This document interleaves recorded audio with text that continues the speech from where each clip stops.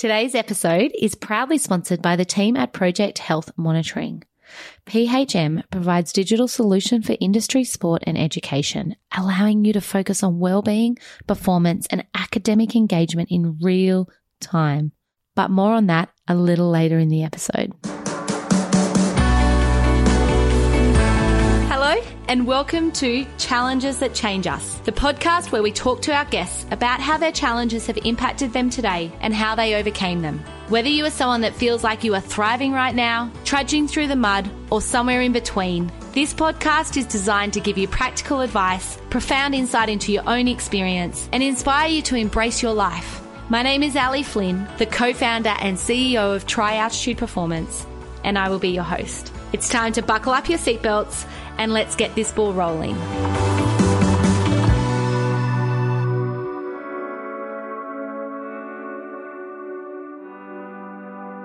Welcome back, everyone, for another week of Challenges That Change Us. A huge shout out to everyone that has gotten in touch this week via DMs and messages. This episode is a direct result of you letting me know what you want to hear about and the types of questions you want me to ask. I also had an overwhelming amount of feedback about the last two episodes, number 37 with Brenda, who was wrongly accused and sent to prison, and Anna's episode, number 38, who told her story about childhood sexual assault for the first time publicly. We have some exciting plans for 2023, and the first one kicks off on January the 2nd at 8:30 a.m. So save the date. We will be running a free masterclass on mindset and setting you up for success in 2023. There will be loads more information on this in the Challenges That Change Us Facebook group. So if you are not part of our family yet, press pause and jump out and jump into Facebook and join our community. We will be posting all the information and it's a must-attend workshop. Today, I want to introduce you to Alex Robinson, the founder of Alex Robinson Wellness. She holds an advanced diploma in nutritional medicine, is a yoga teacher, and has completed the third age women's menopause transition certificate. Alex is passionate about sharing strategies and helping women navigate the hormonal phases of life.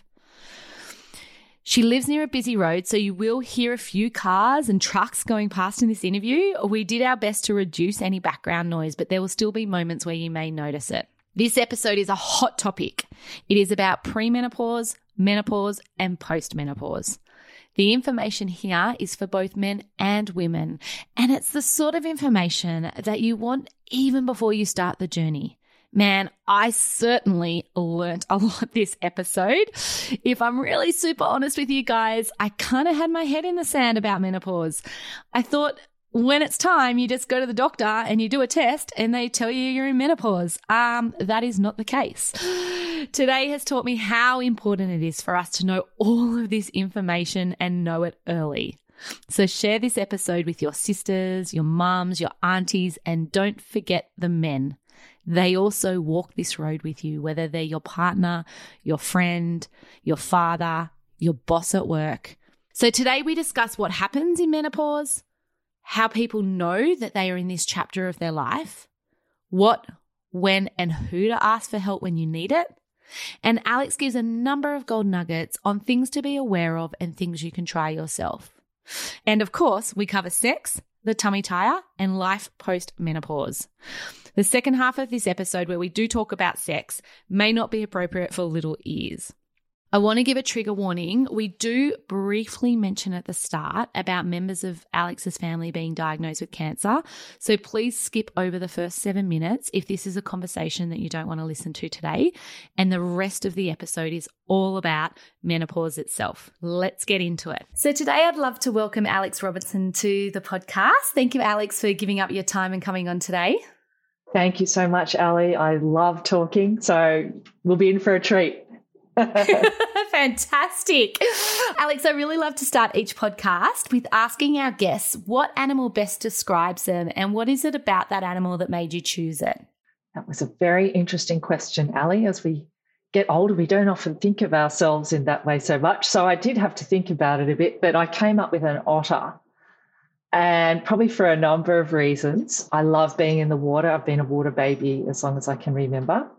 And they eat a lot of seafood primarily, which is also me. The thing that really got me was that they're quite playful animals and they do things intentionally just for the sake of enjoyment, such as creating a little water slide and then sliding down it. And I think I'm like that too. I like to, particularly with my family, just create drama and environments where I can play silly tricks and do things. So... And did you grow up near the ocean? Like when you say you're a water baby, were you ocean or near a lake or? No, we actually grew inland. I grew up in Tamworth, New South Wales, but I was in the pool all the time. I used to swim competitively from quite a young age. And then I've always done it for fitness and I've played water polo. And it's just a happy place for me to be, especially in the ocean. Now we do live beside the ocean. We had 20 years in Wagga Wagga before that, so we're really well and truly ready for this beautiful life beside the ocean. Where are you now? Where are you based? In Newcastle, just north of Sydney. Yeah. And Alex, do you want to take us through, I'm sure there's many, many chapters that have gotten you to where you are today. We're going to be talking about menopause and premenopause on this interview today. But maybe if we just take it back a little bit and have a conversation about what's led you to where you are today. Yeah, well, I think that probably the trigger point for me when I really started on my wellness journey was when I discovered that both my parents were diagnosed with cancer within 6 weeks of each other. And they were sort of in their late 50s, I think. And that sort of just threw me into this spiral of doom and concern and, oh my gosh, that's my genetics. What am I going to do? And so out of fear, really, I chased down what I could do to help myself and reduce my chances of having, I wasn't going to get prostate cancer, but breast cancer.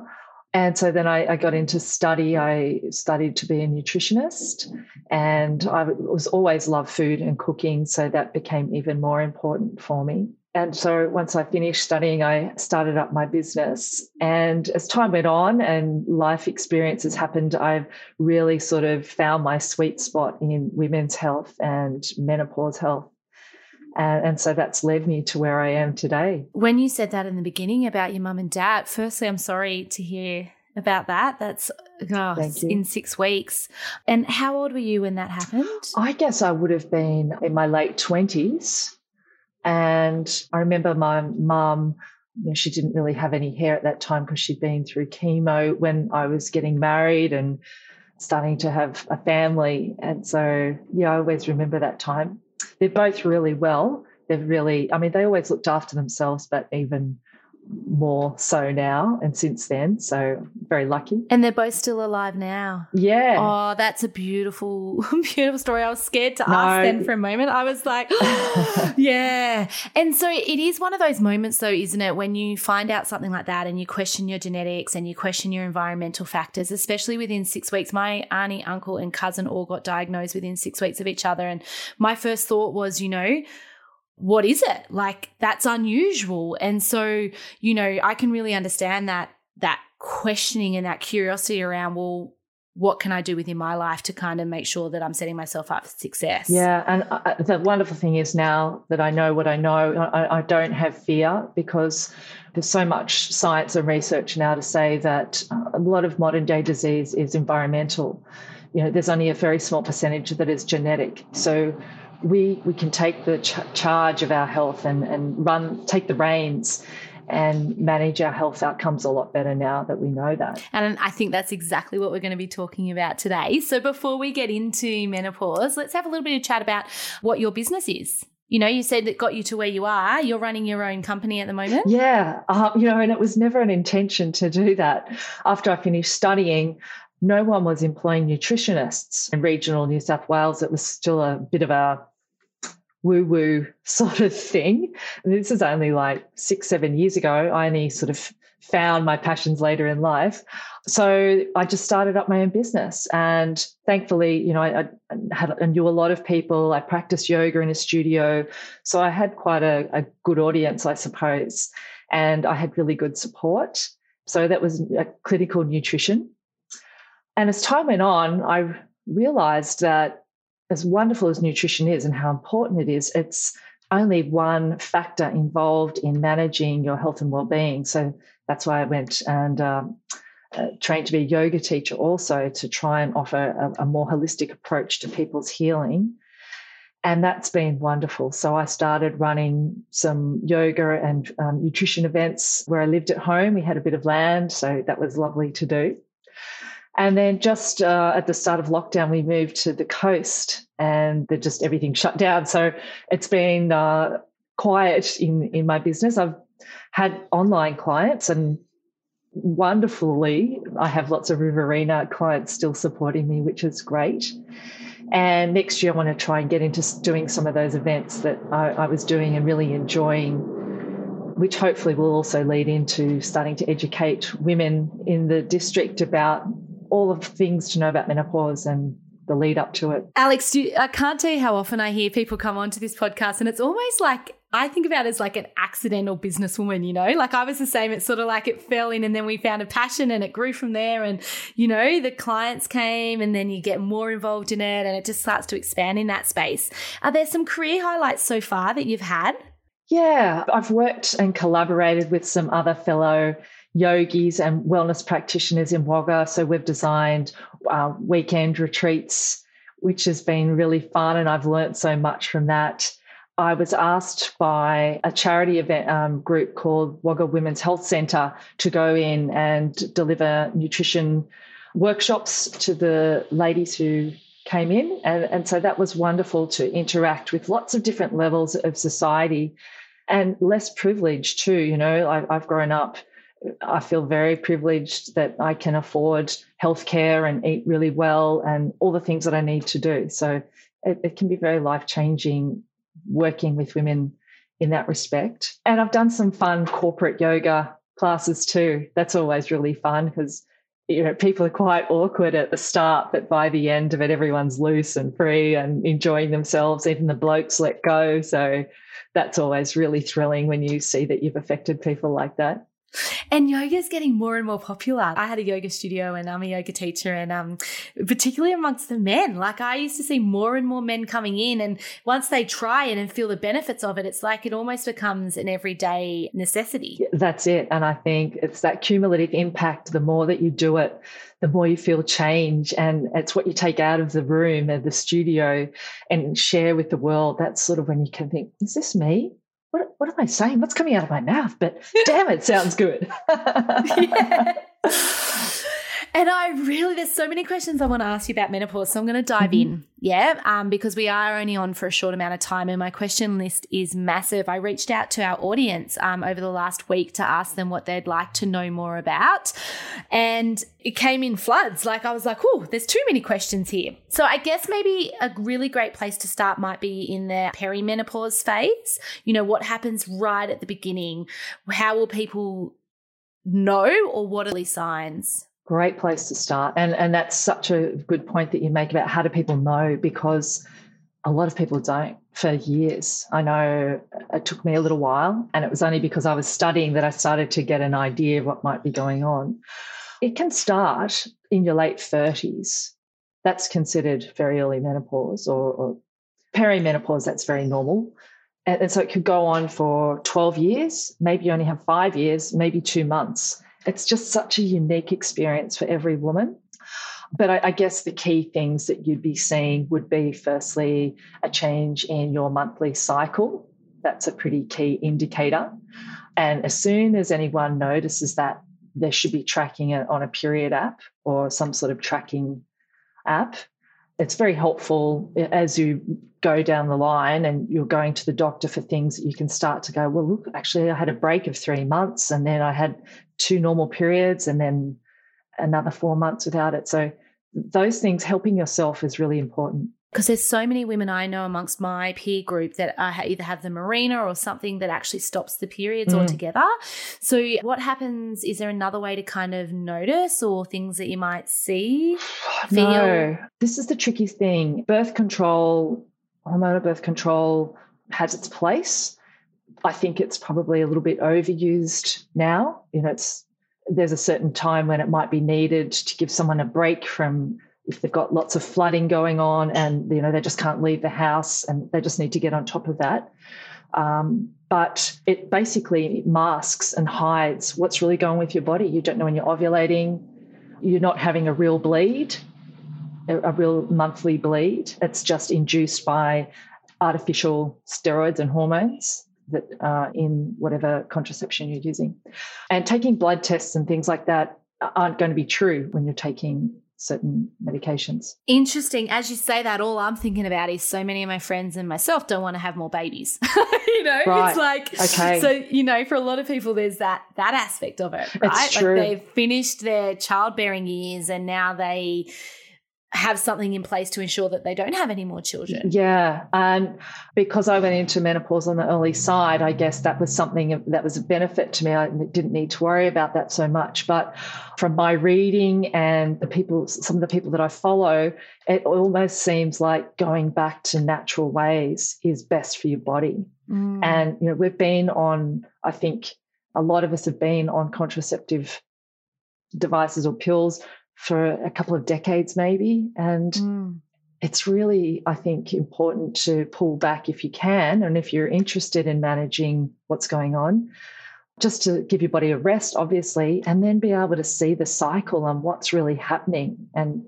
what physical symptoms you can notice and feel. And I guess if you're at that time in your life that you're questioning, maybe it could be going on, that could be a good reason to kind of withdraw from some of those contraceptions. Yeah, definitely. And so I realised that I might have jumped too soon because we didn't explain the difference between perimenopause and menopause. Yes. And so when we were talking about the symptoms and you said it could last 2 months, 2 weeks, 2 decades, like I wasn't sure then when you said that whether we're talking about perimenopause or menopause. So could we just maybe separate the two and then go through what we might notice? Yes. So perimenopause is the lead-up phase to menopause, and it can go on for many years or a short period of time. So in terms of symptoms and how it makes you feel, it's probably a more rockier stage of your life than menopause. And I often joke about it. My brother said to me once, "Oh, you're just in a hormado," which I saw red when he said that to me. But actually, it's a really great term because what's going on essentially is you're having these peaks of estrogen and then it's dropping as your body's trying to regulate and find its new normal, which can take many years, as we've said.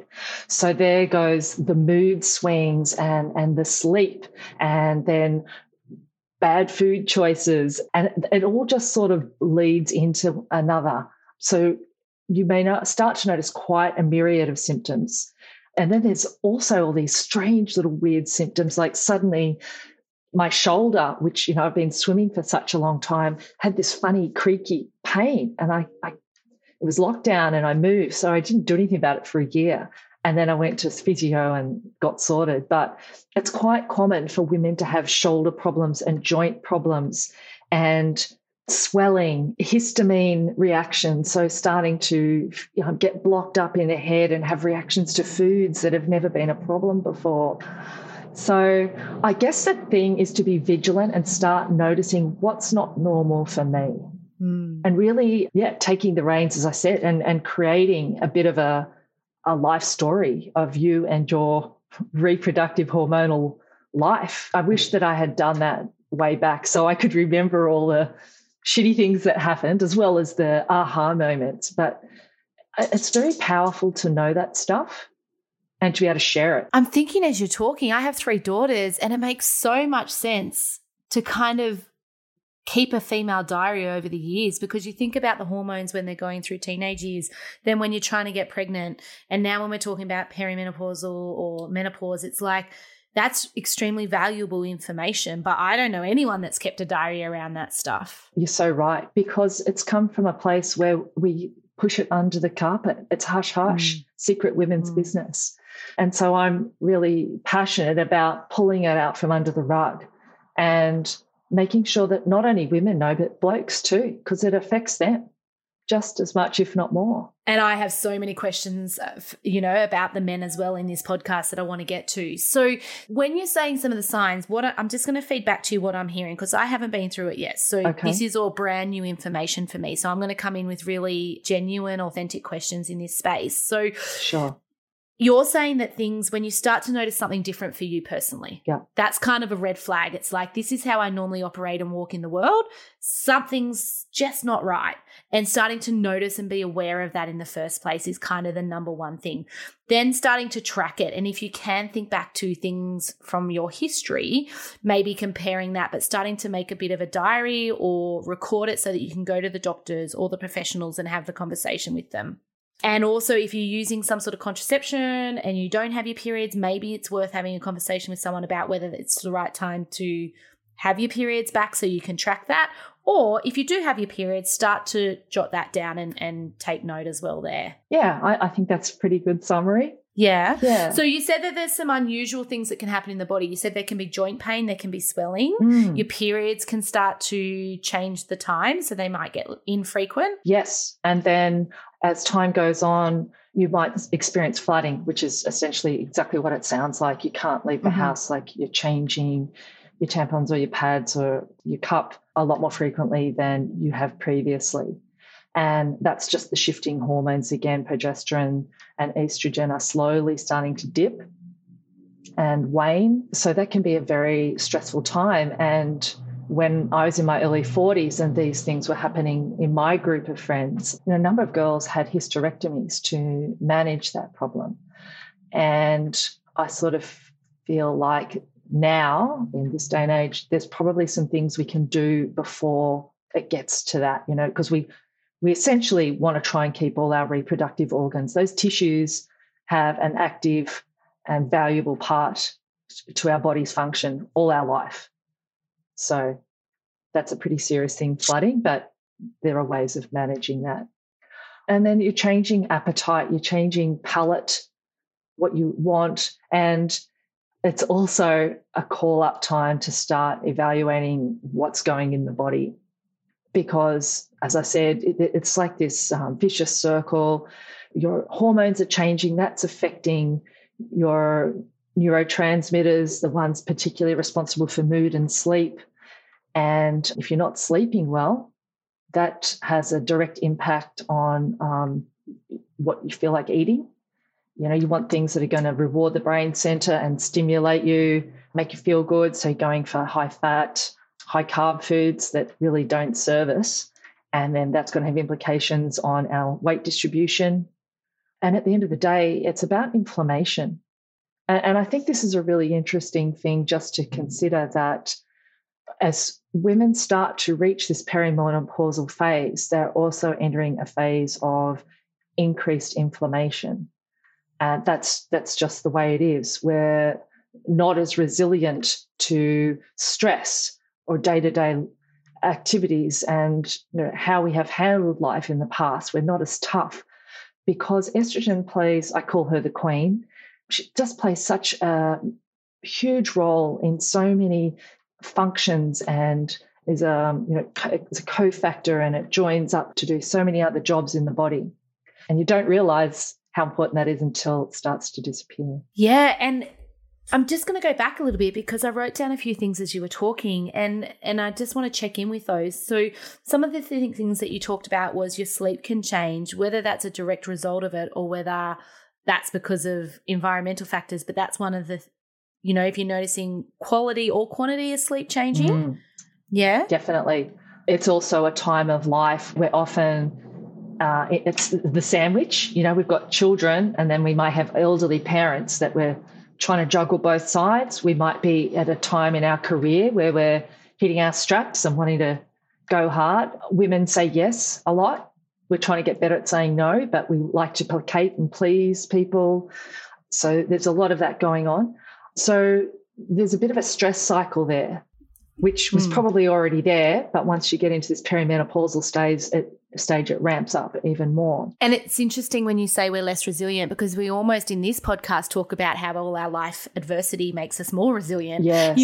So I guess that's something I picked up of, and as you said, it is potentially we need to be a little bit more nurturing of ourselves. Absolutely. Even though we come in with more experience. It's absolutely right. And, we do think we're tough. We've been the matriarch of the family when we have children, or, we run businesses. Women are tough.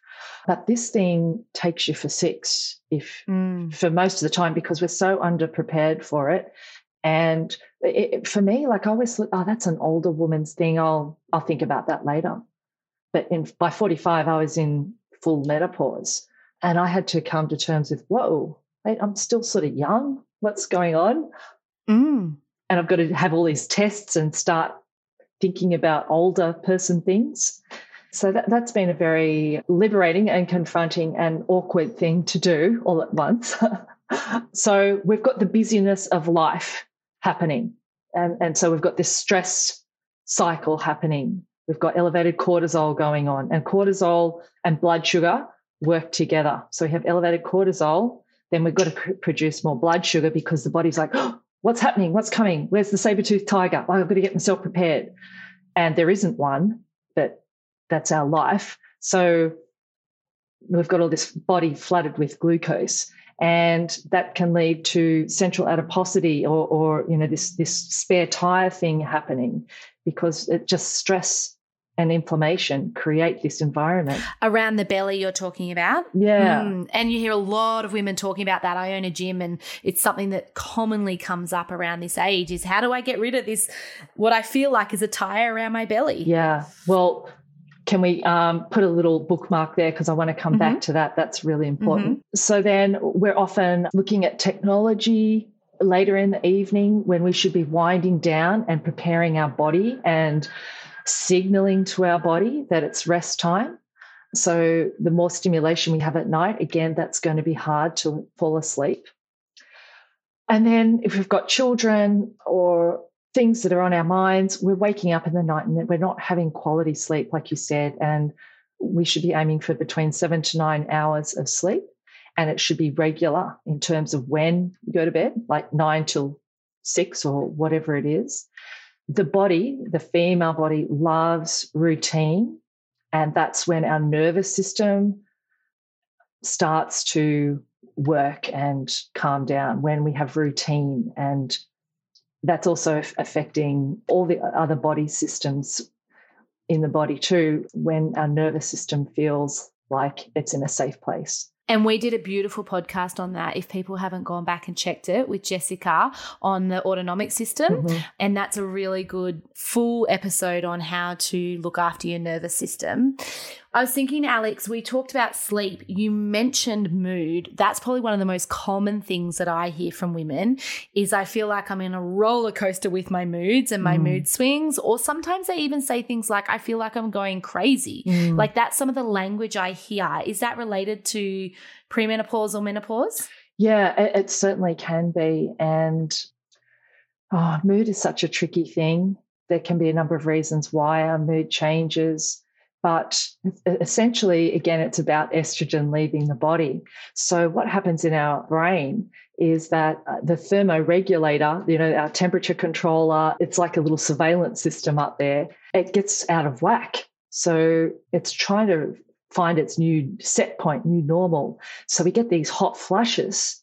And then on top of that, obviously, that feels really bad at night. If you're getting hot flush, you've got to take clothes off and bed sheets, maybe have a shower. So you wake up in the morning and you're feeling terrible. Again, it's affected the quality of your sleep. And also how you're feeling about yourself. We've all had ourselves held in a certain light all our lives. Like we have an expectation of how we look and how our body functions. And it's like we have to let go of all that. I say it's like the reset button, and we don't have a choice in that most of the time. We're sort of forced into it. But once we accept it, it's a great thing. But yeah, the mood thing, we've still got to function for our families and have all our responsibilities, yet we're running in a depleted state. So it just makes complete sense that you're feeling moody. And along with that is brain fog. That's another big one that a lot of women talk about. And that's just that, like you're walking around in a fog or a haze. And I remember feeling like that. I was studying, I think, when that was happening for me. And I'd go to these lectures and take notes and turn up to tutorials and think, am I going to remember that stuff? I have. And I've had to just go and read over things again. And I think you find your way through.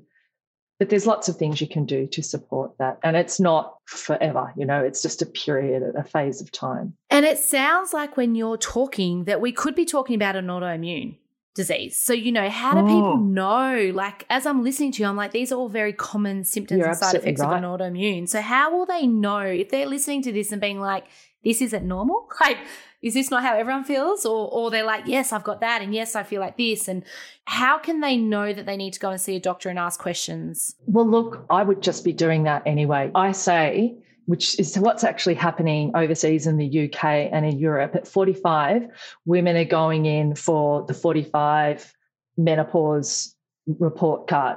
Okay, let's start with a blank page. Where are you at? And I just think that's awesome. And we should all be doing that. I love that. So what happens with that blank page? Talk me through that. What are the things that they start to put on that? So they're going through your basic health. They'd be looking at your reproductive health over your lifetime. Then they'd be probably doing some bloods that would be useful to help track and see where you are and establishing a baseline or a bench line.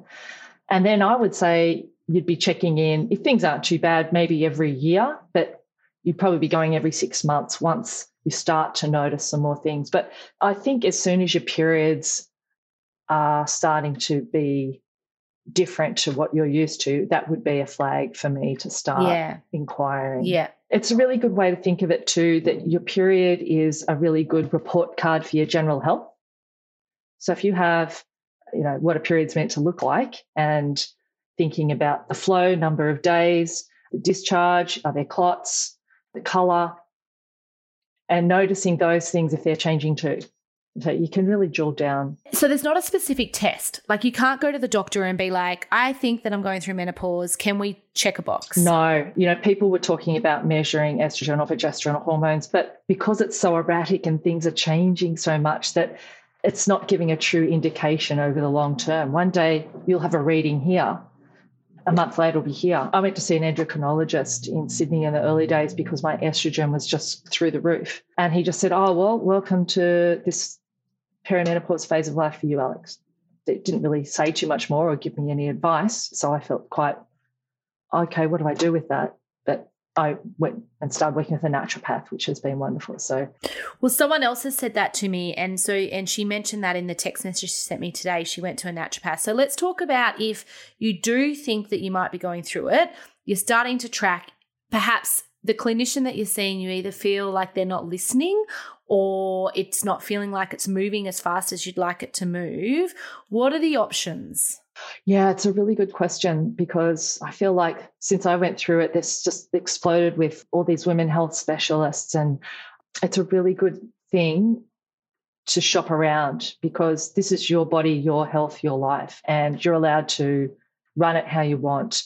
And you need to have a relationship with someone that's going to work with you, not sort of be telling you what to do.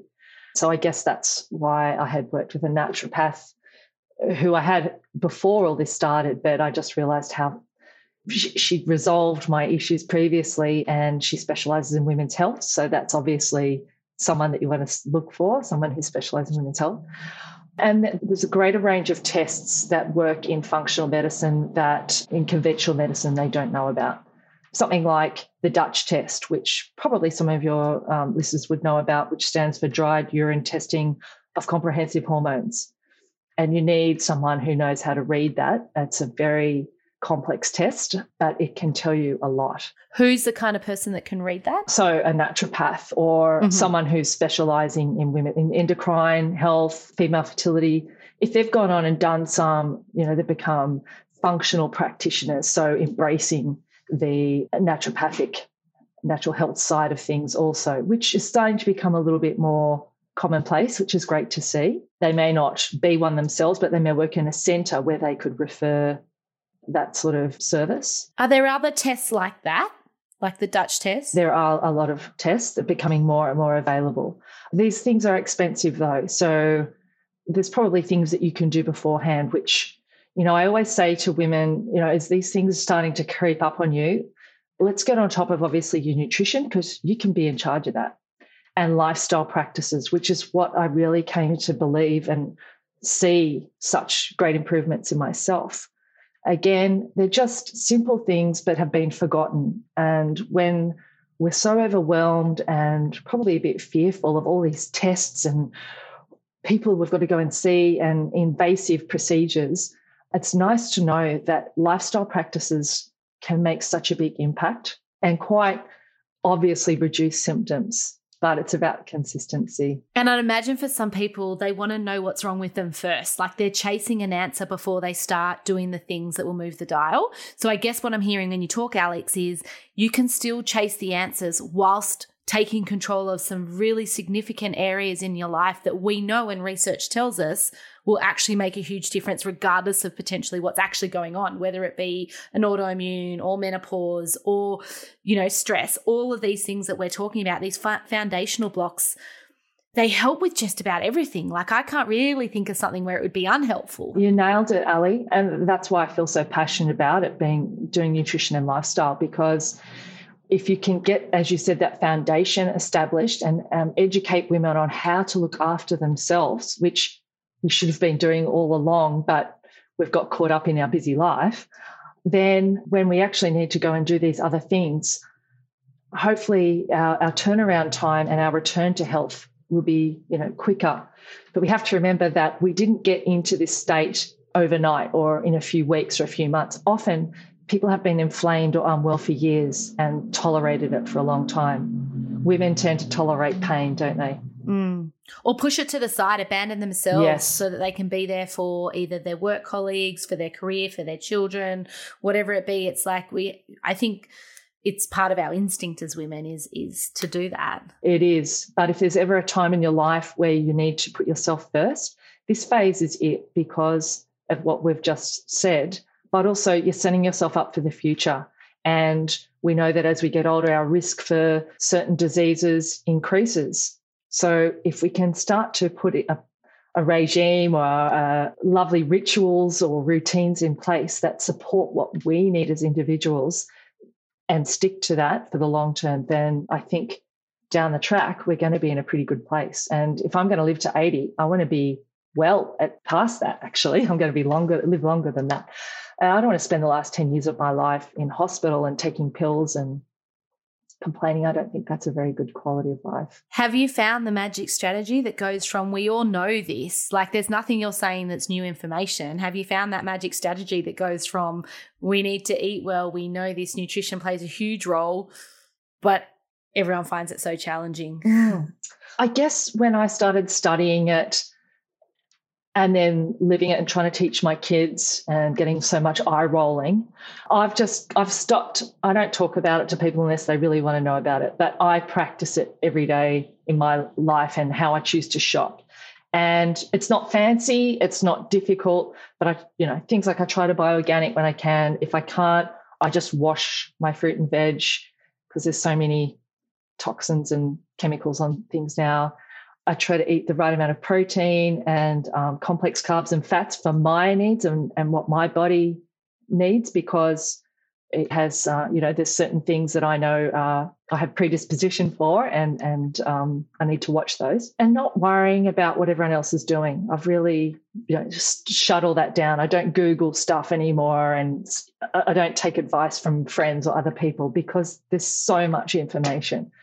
So that's part of taking the reins, just finding your team, your little tribe of health carers, and just doing what they say and working with them, trusting the process. And having that investigator approach is what we heard, start to get curious about your body, your mind, your life, and then start to build that team around you and take the advice from the people that you really value.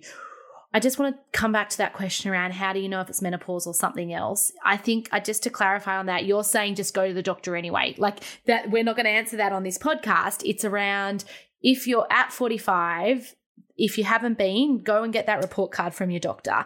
If you're questioning whether it's autoimmune or you're questioning whether it's menopause, that's a great time to start tracking all these things that we're talking about. Yeah, I don't think it's formalised in Australia yet, but you can certainly go in and say, I'm here for this and this and this.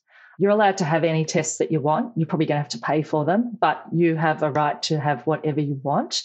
So don't let a doctor talk you out of it. And if they do, then you need to go and find another one.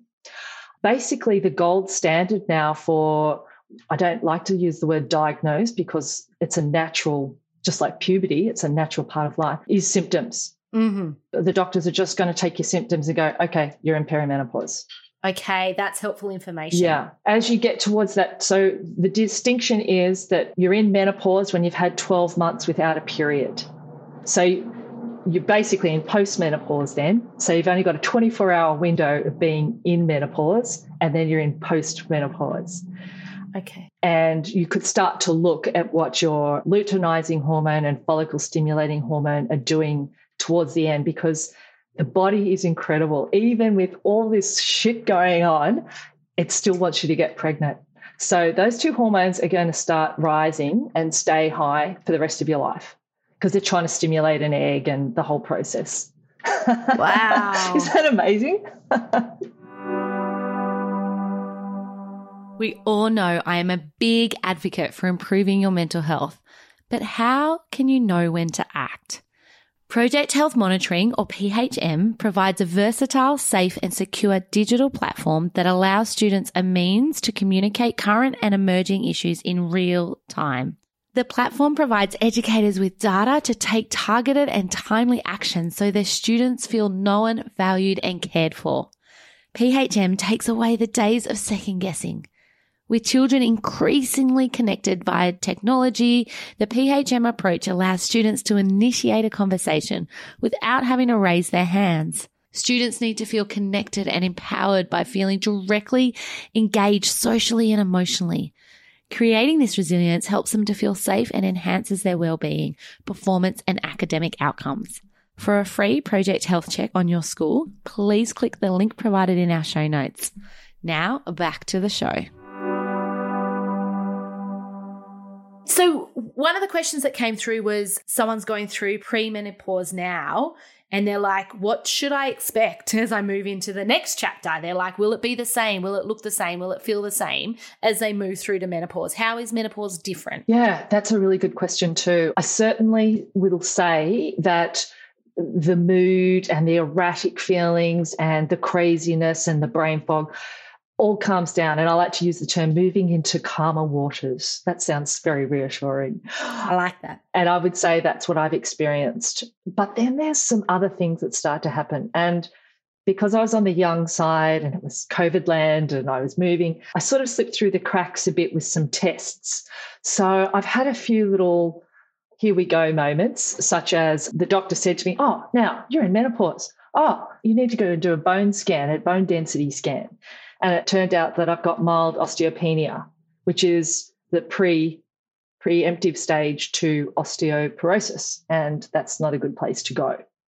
So thankfully, it's only early stage. So I actually started taking hormone therapy, and that took many months for me to feel comfortable doing that. So I think that's been very beneficial. I'm doing weight training 2 to 3 times a week and taking calcium and just trying to do things to support my bone health. So that was one thing.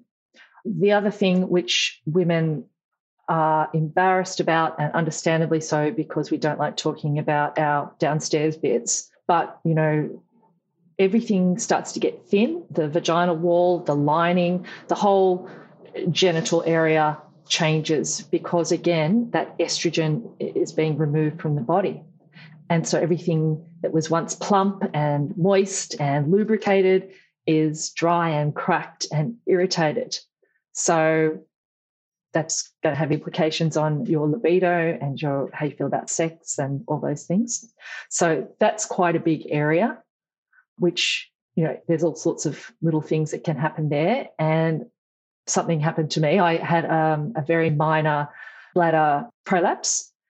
It was that minor that I just used some localized estrogen, vaginal estrogen, and that sorted that out, which I'm so grateful for, because I had to go to hospital. They weren't sure what was going on, and it was a very scary time for me. Yeah. Yeah. And thankfully it was only very minor. So I know you hopped over the libido, but I'm going to hop back into the libido because it's a very, very good question to ask and very relevant to anyone that's in a relationship, because when the sex drive changes, it doesn't change for one person, it changes for both. Absolutely. In what I mean by that is if one person doesn't feel like sex anymore or they're not excited by foreplay, then that has a huge implication on the relationship and the other person. So Do you want to talk around that just a little bit? Yeah, let's sink our teeth in, Ali. Yeah. What do people do if they start to notice that? I guess the first thing you've already spoken about, it is normal. And I think that's a really important comment to make here, is you're not alone in that space. Oh, yeah. But once you've identified that that's happening, what next? Well, the wonderful thing about this new family of bioidentical hormones is that, and bioidentical basically means that the molecular structure of the preparation is mirroring what your body makes. So it's a lot safer to take. And they now can make localized estrogen in the form of creams or pessaries for your vagina. You're basically putting it in your vagina. So it's affecting exactly those tissues around it. And that can really make all the difference to a lot of women for their sex life. You know, things are smoother, that plumps everything up again. It removes or reduces the pain. Where do they go to get that? That is something that you need to go to a doctor about. And doctors are now starting to realise that how powerful that is. So it's not a big deal to get that. You could go also, if you're going to see a gynecologist, you could discuss that with them. But it's very easy to get and use. That's been a game changer, I know, in women that I've talked to. That's been very useful. Using lubricant, if maybe that wasn't something used all the time, that's sort of going to be a go-to now. It's just something you've got to use. And that can also be something, I know, for people that have never bought it before, quite daunting. What do I use? Where do I get it from? Are people going to see me, especially if you're in a country town or in a local area? So what I say to people around that is ask your partner, because they're invested in this as well. Yeah. So they might be comfortable to go and get it. You might be going through enough already with everything going on. This is so right. Yeah, or get it when you're on holidays in a town you don't know anyone. Like, you don't have to get it in your local chemist or the local supermarket. No, well, look, I'd even suggest going to a proper women's pleasure-based sex shop, if that's the word you still use. Are there men's and women's sex shops separately? I don't know if there's men's only, but I recently had a very quick 24-hour trip to Melbourne with some friends, and they showed me this new place, which I'd actually heard about. And it blew me away, because it's all about the science and understanding, like creams and gels and lubricants, how that affects the tissues and what you need for your body. And then all the devices. I mean, there's all these incredible things all focused on women's pleasure rather than your good old sex shop where you walk in and it's a very different approach. It's about education and feeling comfortable exploring sexuality and female pleasure, which many of us, myself included, have not been encouraged to do. There's been a lot of taboo around that. Or encouraged to talk about with your partners. In therapy, it's often the conversation we have is, how often do you guys talk about this? How do you talk about it? And more often than not, the answer is, oh God, we don't talk about it. We just do it. Yeah. And again, we're at such a busy stage of our lives. So it's a bit of is there a time for a quickie?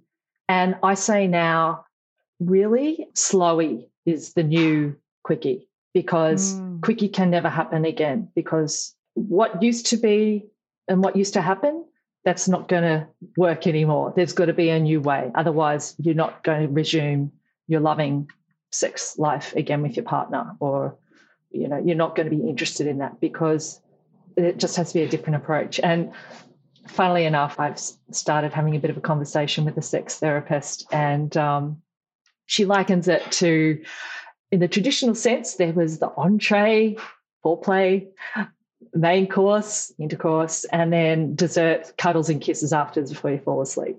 But now she talks about it like we just have lots of share plates on the table. We try a bit of this and we try a bit of that, and we just see what we really like. We might have a little bit more of one thing, and then there might be a bit of dessert at the end, but it's really removing the emphasis of sexual intercourse being the driving force behind this whole experience, because for us, that is not the case. We're looking for intimacy, and if you have a partner who's interested in being with you for a long time, then I think they're probably willing and interested and curious to do that too. If it's going to improve their chances, then I'd say they're probably going to be a part of it. And what I'm hearing from you is, if you're experiencing right now that your libido's dropping off, and look, this is not just about menopause. Let me tell you, as a therapist, this can be in any stage or age of life, a couple of things. One is that it can improve. Yes. Don't assume that where you're at right now is where you need to stay or that it gets worse. It just means that you need a little bit more information. You need a little bit more education. You might need a few extra little toys or creams or, and so talk to a sex therapist, talk to Alex. We'll have her information in the show notes and we'll talk about it at the end of, I'm just putting you in the deep end there, Alex. Is that okay? Absolutely. Yeah, love talking about it. Talk to Alex, or talk to your counselor or talk to your doctor, but, just don't just give up. Don't just be like, this is how it's got to be forever, because it doesn't need to be. And one of the key questions that I think is extremely valuable for any relationship is quality or quantity more important? And that's a question for each of you. And that question doesn't have a 1-minute answer. It's not quality, full stop. It's like, all right, well, what does quality look like? And what does that mean for you? And how have we experienced this in the past that it's been great? And what haven't we tried that you want to know more about? Or, and then it'll get a little awkward for a little while because you've had this big conversation, but that will die off as well. Yeah, it's so right, Ali. And it's again that idea of reset. There's so many parts to that. It can seem so much responsibility and overwhelming, but just take these things bit by bit. You've got a long time to work this out and it's not going to all fall into place straight away. And I think I felt such relief realizing that myself. You can't solve it all. It takes years. And give yourself permission. That's what I'm hearing. It's okay. Yeah, it is absolutely okay. And switching from being so critical about yourself to saying, yeah, I'm actually really tired. It's 11 o'clock. I'm going to go and lie down and read a book or go to sleep or watch telly. I'm just going to be more compassionate and kind. And my language to myself is going to be kinder. And that's been very helpful for me and in my approach to others too. And sometimes we need to have a mirror held up to remind us of that as well. Yes. We're not meant to be able to do all this stuff on our own. No. Sometimes just having that person in your corner coaching, cheering you on, feeding you information, bite-sized pieces so it's not completely overwhelming can make the world a difference when you're going through something and you feel like you're in the thick of it. Yeah, girlfriends are so important to talk to, but sometimes you just want to talk to someone that, is not so close to you. And that's why it's important to even just finding a counsellor, a therapist, someone to talk to, a massage therapist, a Reiki master, whoever you need in your tribe. But having someone to talk to would be a very useful person to have. And I want to ask you, Alex, about your opinion on hormone replacement therapy, because that's something that I know has got a pretty bad rap in the past.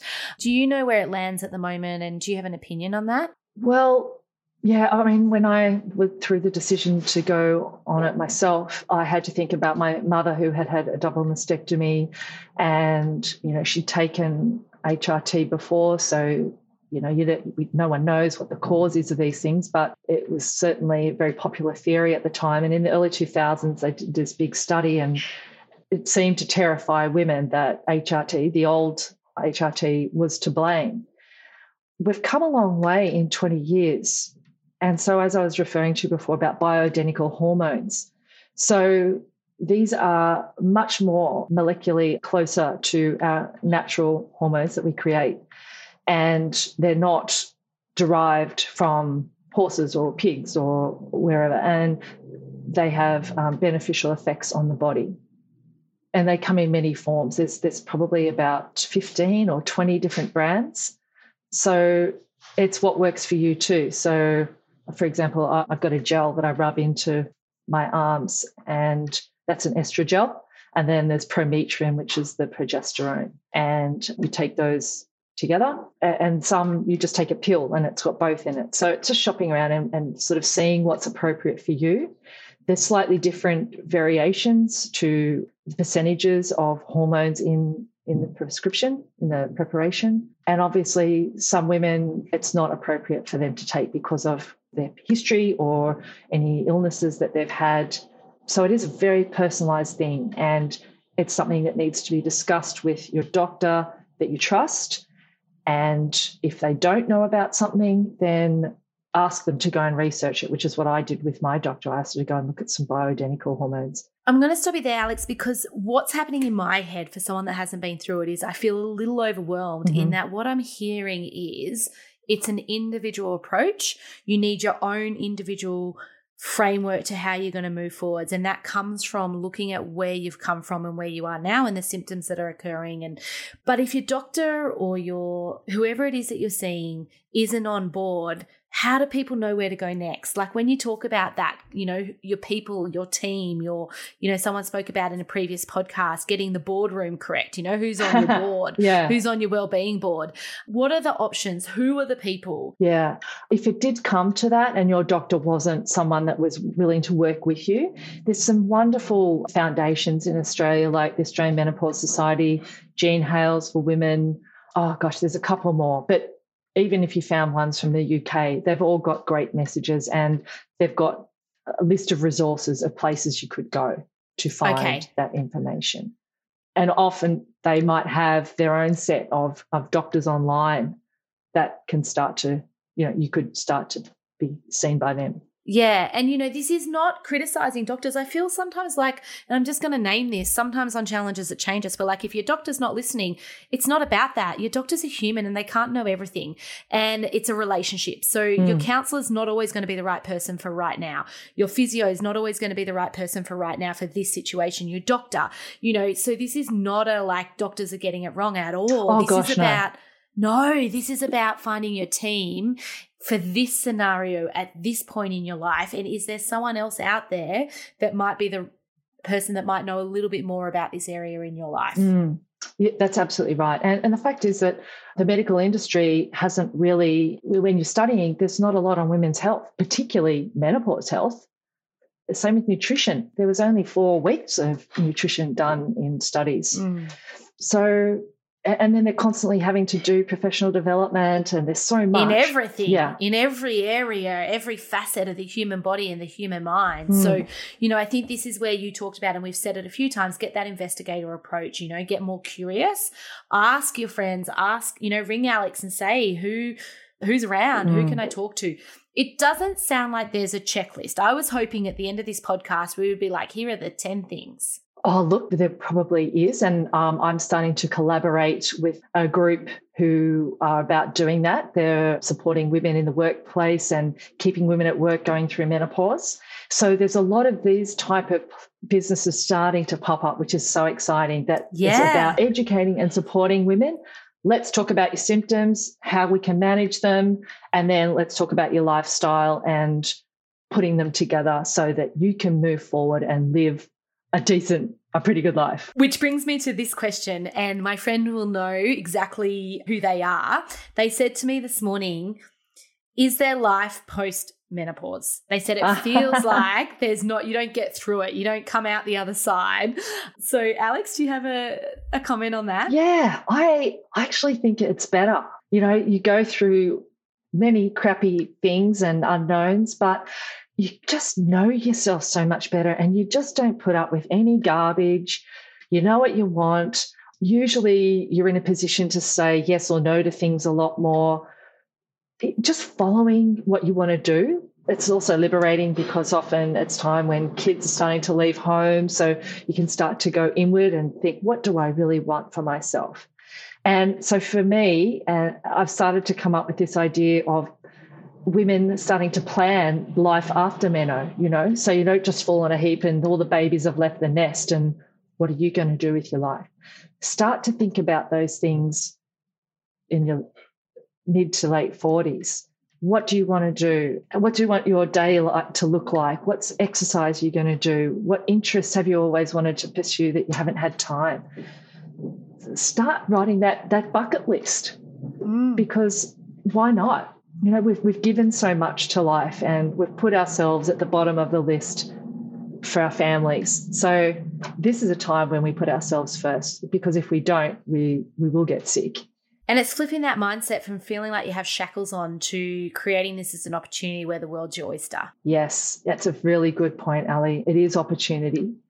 And without a doubt, menopause gives you the shits initially, literally maybe sometimes. And takes away your sex life, which we spoke about. Does the sex life get better after menopause? Yeah, I mean, I'm traveling on that road But I know that I have approached it with a very open dialogue. I'm always an open book and I just say whatever I'm thinking. Whether that's good or bad, I don't know. But I just feel like the communication is so much more important at this stage. If this is something that I want to maintain for the rest of my life. And yeah. And Alex, I'm just thinking about the questions that came through, and there are a couple that we haven't covered yet. I know we need to finish up for the interview. So let's pull this all together. The one that we haven't spoken about yet is the time that your mum went through it. Is that a good indication of kind of when you can roughly expect to go through it yourself? Yeah, there is some information to suggest that that's important to have a look at when you're coming into that phase of life. These days, though, our environment has a greater hold on our health. So it's not the whole story, but certainly family history can play a part, yes. Mm-hmm. And also around fitness and training, owning a gym here, I've seen the shift and the change over time with women going through menopause, but I'd love to get your opinion on that.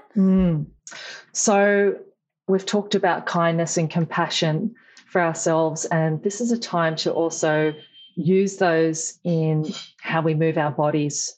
And our bones are changing, our muscles changing, and so it's very important that we maintain exercise and we start to really focus on weight-bearing exercise and some cardio. But flogging yourself at the gym, doing really high-intensity stuff every second day is not a way forward. And that actually I have seen for myself when women's bodies start to change and they're feeling like they're losing control. Right, I've just got to exercise more. I've got to do this. I've got to get out there every day. And all they're doing is winding up their stress hormones and that stress hormone response in the body, which actually contributes to weight gain. So it's all about slowing down, doing things, walking, swimming, cycling, getting that weight-bearing exercise in, but actually finding things that you really like, whether it's popular or not. It's called Gypsy Gym. It's like a flamenco dance fitness class, and I'm the youngest, and it's great. It's fun, but finding things that you really like that you're going to keep doing for the long term. What I'm hearing is, and it's something we have spoken about on the podcast, but what I'm hearing particularly here in this episode is that what can come up for people is that really tough inner critic that says, I'm not good enough.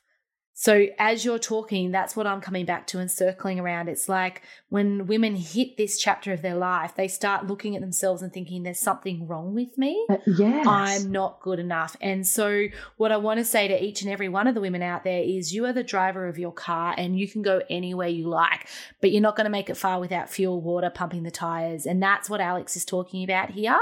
It's like humans are incredible and we can survive on very little, but you're not going to make the next chapter well, or you're not going to still be able to move functionally, think clearly, feel inspired and motivated and driven to do fun things and find that joy if you're running on empty. Yeah, that's right. And I think when you say that, it reminds me of when I was back there and feeling invisible, suddenly feeling like I'm not worthy, like no one's looking at me anymore, and just my complete self-esteem took such a dive. And that would have been hormonal and mood going on there, but also just your body is changing before your eyes. And punishing yourself, as I said, is not the way to fix that. And can have the opposite effect from what I can hear. We spoke before, we bookmarked it, so let's bring it back. The tie around the belly, because that is often what I hear in the gym when you mention that. Yeah, so the little control tower in the brain, the hypothalamus, is always looking what's going on. And if there's stress, then we're releasing more cortisol, and then we're releasing more blood sugar into the bloodstream to try and have the energy to do what we need to do. But if there's excess, it's got to be stored somewhere. And if that keeps happening, then it's creating inflammation. So inflammation is building in all these adipose tissue or fat that's being created, and it sort of attracts more inflammation. So obviously that's not good, because then it leads to some metabolic problems with our heart and with our blood sugar management, our thyroid. So just from this belief and punishing ourselves to try and stay in control and keep our body how it was, it creates a cascade of issues. So if we're going to do this, we've just got to approach it calmly and from a different perspective about what this all means. And I've learnt now that, the young maiden, that time has passed, but now we move into this wise, revered, sought after women, because in other countries like Japan, older women are really respected and looked up to because they know so much. And in Australia, we've got a terrible perception of aging and older women. And so I guess that's why I feel lucky. I feel like I'm on the cusp of this wave of change, and I want to be a part of it. I want to change women's lives. I don't want them to feel like I did way back at the start. Yeah, and there's two things there. One is we put so much emphasis on what we see in the mirror. And the other thing is that, we have so much to offer as we get older. And I think we have such a perception on what aging means. And so we need to, like you said, you're going to be pivotal in this, Alex, in helping us understand that just because we're getting older doesn't mean we're losing everything. We can still gain so much in our lives, but it's how we view it. Yeah, I am pro-aging. I hate this whole anti-aging idea. Sure, there's ways you can help to keep your skin looking great and using products like collagen, but it's natural, it's normal, and we shouldn't be trying to cover it up. And there's so many benefits from embracing who we are at this stage of life. And the old paradigm, that's gone. That's old school. That doesn't apply anymore. So I think we can write our own page here, start a fresh canvas and design that for ourselves, what that's going to look like. And if you're having trouble with that, think about what advice you'd give to a best friend or to one of your daughters that's coming through the ranks. How do you want them to see you? How do you want to role model this space? How do you want to show up for yourself, and how do you want to show up for those around you? Exactly. So that can sometimes just help with that lens piece. We are running out of time though, Alex, and we haven't spoken about the men. Yes. So any men that have hung in there for this last 5 minutes of the podcast, I honour you for that. What do you want to say to the men? Oh, fellas, yeah, look, it is a tough ride, and thank you for sticking in there. And if you're confused, that's very normal. But being supportive and encouraging, asking questions about how you can help or be involved is really, it's very relieving and comforting. And trying to actually understand what is going on also hormonally in a woman's body. And then you might not take everything so personally, because it's not about you. You're just in the firing line because you're so close. But there is a lot to learn, and particularly in the workplace too, being supportive and giving women the space and making them feel welcome to stay at work is a wonderful place to go to. And that's just through education. And I think we'll see more of that coming. And I was thinking then with the theme of the boardroom or the theme of having the team around you, men, if you can step into the space of let's ask some more questions here, or let's help you find the right people, that's only going to help your relationship with your partner, whether that be a work relationship or an intimate relationship. So, helping find out, well, if you don't feel supported by these people, who else can we ask, or who else can we see?